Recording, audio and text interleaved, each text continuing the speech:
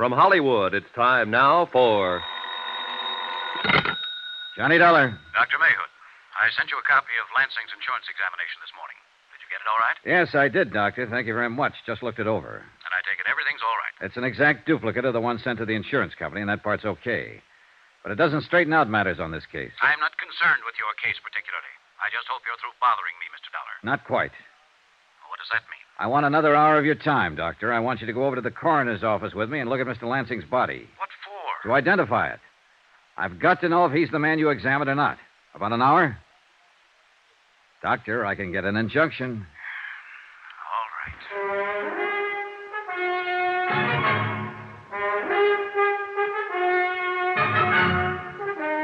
Tonight and every weekday night, Bob Bailey in the transcribed adventures of the man with the action-packed expense account. America's fabulous freelance insurance investigator. Yours truly, Johnny Dollar.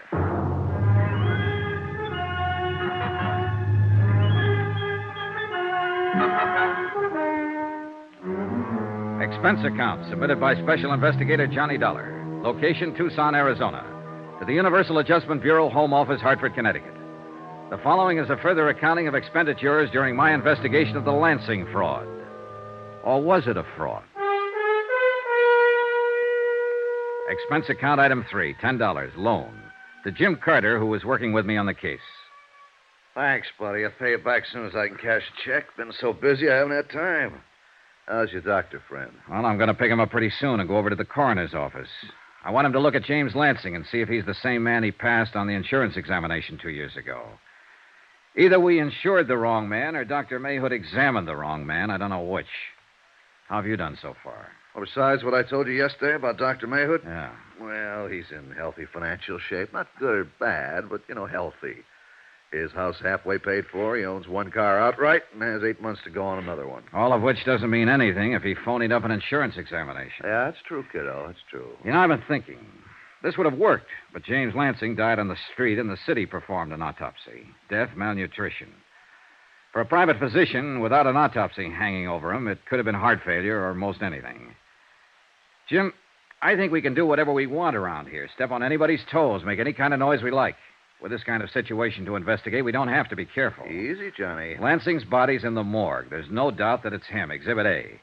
But we aren't sure that his $50,000 policy was issued legitimately. What are you getting to? Call the State Insurance Commission, Jim. Let them know we think this is a bad one from top to bottom. Let them know that so that when the beneficiary starts to complain, they can tell her. It might scare her and whoever helped her into being more ridiculous than they've been already.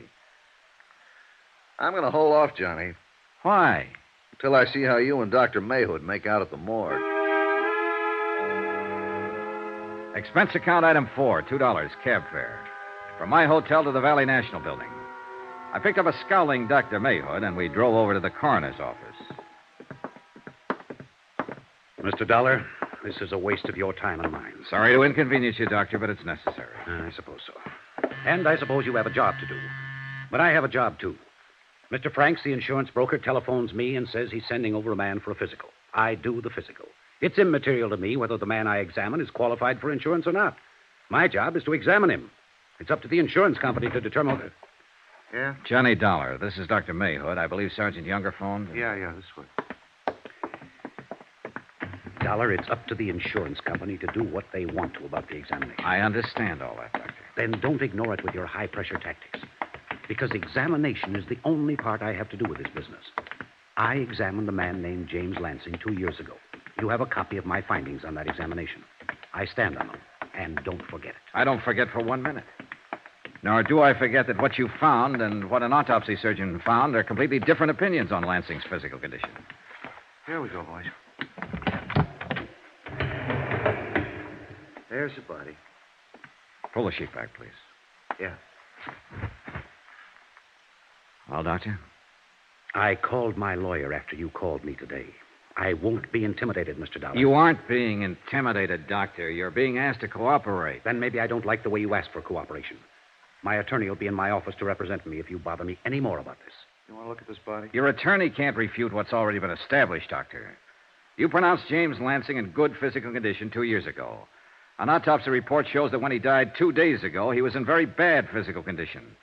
So bad that 2 years ago he couldn't possibly have gone through a careful examination in your office without some of the symptoms being detected by you. Where is your medical degree and what responsibility? Oh, why don't you shut up and take a look and tell me if you've ever seen this man before? I won't be spoken to that way. Just a minute. I'll get an injunction and I'll charge malpractice and negligence if I have to. Oh? On what grounds? You're being stupid, Doctor. All you have to do is look at that corpse and tell me if he's the man you examined in your office 2 years ago. Well? I don't know whether I've seen this man before or not. Well, does he look familiar in any way? I can't say. I might have examined this man. I don't know. This is James Lansing, Doctor, the name you filled in on your physical examination for the insurance. I know that. Is this the man you examined? I don't know. I honestly don't know. It was 2 years ago. If I see a man for 3 hours in the course of a physical examination, am I expected to remember his face or any details about him 2 years later? Is there any way you can determine whether or not this is the man you examined in your office? No. Not that I know of. Is there any way you can determine it? Believe me, Doctor, I can try.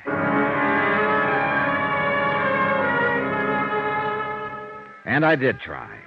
That afternoon, over the protest of Dr. Mayhood, I took all of the personnel connected with his office down to the morgue. A nurse, a receptionist, the x-ray technician, and a laboratory worker. None of them recognized the body of James Lansing. Expense account item 5, 10 cents, one phone call to Jim Carter, who'd spent the day preparing the necessary forms for the insurance commission and gathering data on Lansing's beneficiary. You think Dr. Mayhood was in on it?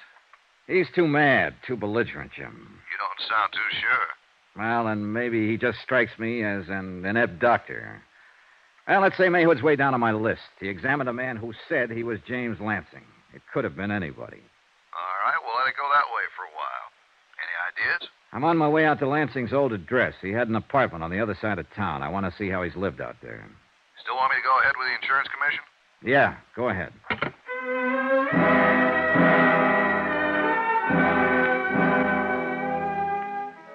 The manager at James Lansing's apartment house happened to be a woman named Anita Regan. She also happened to be willing to go back down to the coroner's office with me and view the mortal remains.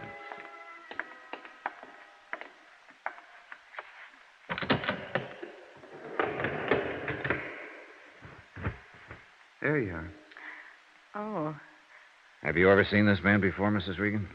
yes, sir. That's Mr. Lansing, apartment 34. You're positive? Oh, yes. I've seen him every day for almost 2 years. Okay. Want to smoke? I want to get out of here. Oh, sure. I don't know why I'm acting this way. He doesn't look any different now than he's looked before. I've seen him stretched out like that 100 times. What? I mean, almost like that. Out, stony. Only I guess it's because I knew he was just drunk then, not dead. Oh, I see. He was crazy carrying on the way he did. Whew. Feels good to be out in the sunlight again. Yeah. I'll take that smoke now, Mr. Dollar. Oh, sure.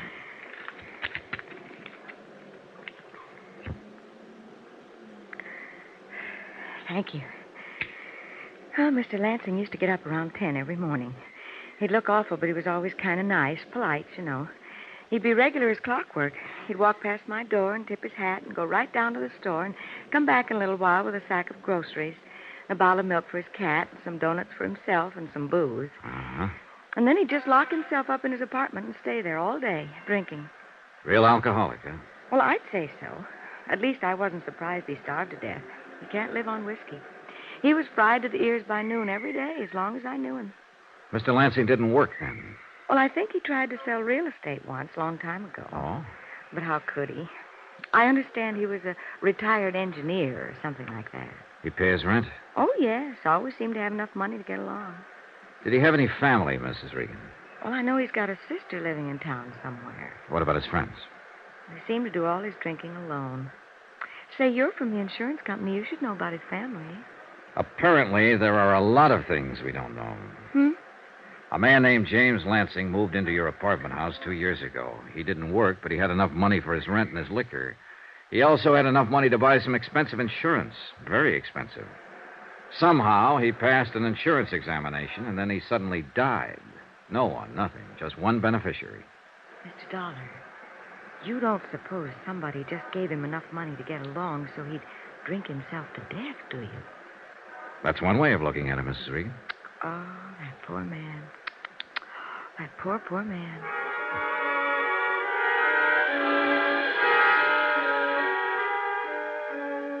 I spent another hour with Mrs. Regan, gathering as much background as I could about the last 2 years of James Lansing's life.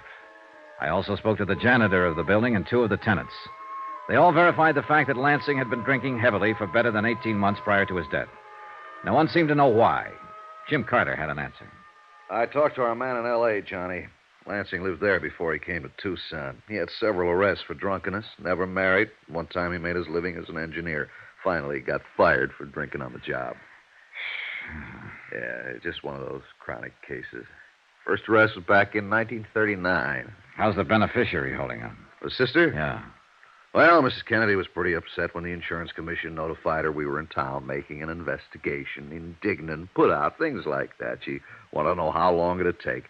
This all comes secondhand from the insurance commission.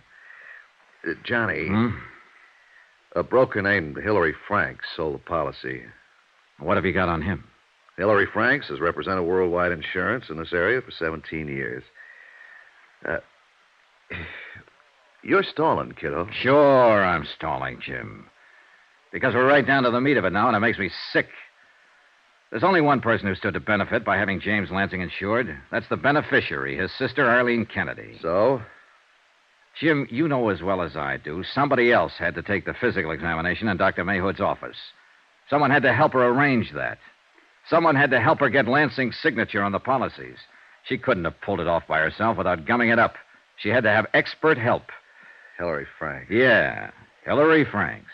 17 years, broker, Worldwide Insurance Company. Okay, the salesman's the first one to come under suspicion in a case like this, outside of the beneficiary. So let's get on with it. All right, Jim. One thing. What? Hillary Franks knows we'll be looking at him, and he knows he's under suspicion. That worry you? A little bit. After 17 years in the business, he should also know where we're going to be before we get there. If he did something as dumb as try to work a $50,000 fraud on his own insurance company, he might do something even dumber. If so... Well, what's the 38, Jim? Here. From now on, Johnny, you better carry this.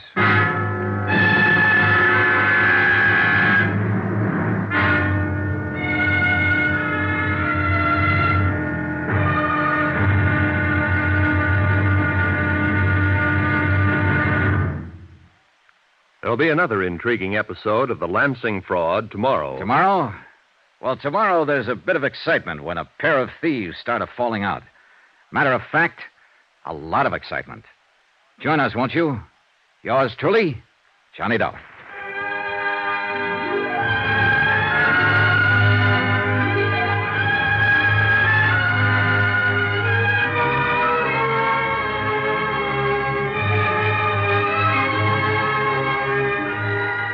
Yours truly, Johnny Dollar, starring Bob Bailey, is transcribed in Hollywood. Written by John Dawson, it is produced and directed by Jack Johnstone. Be sure and join us tomorrow night, same time and station, for the next exciting episode of Yours truly, Johnny Dollar. Roy Rowan speaking.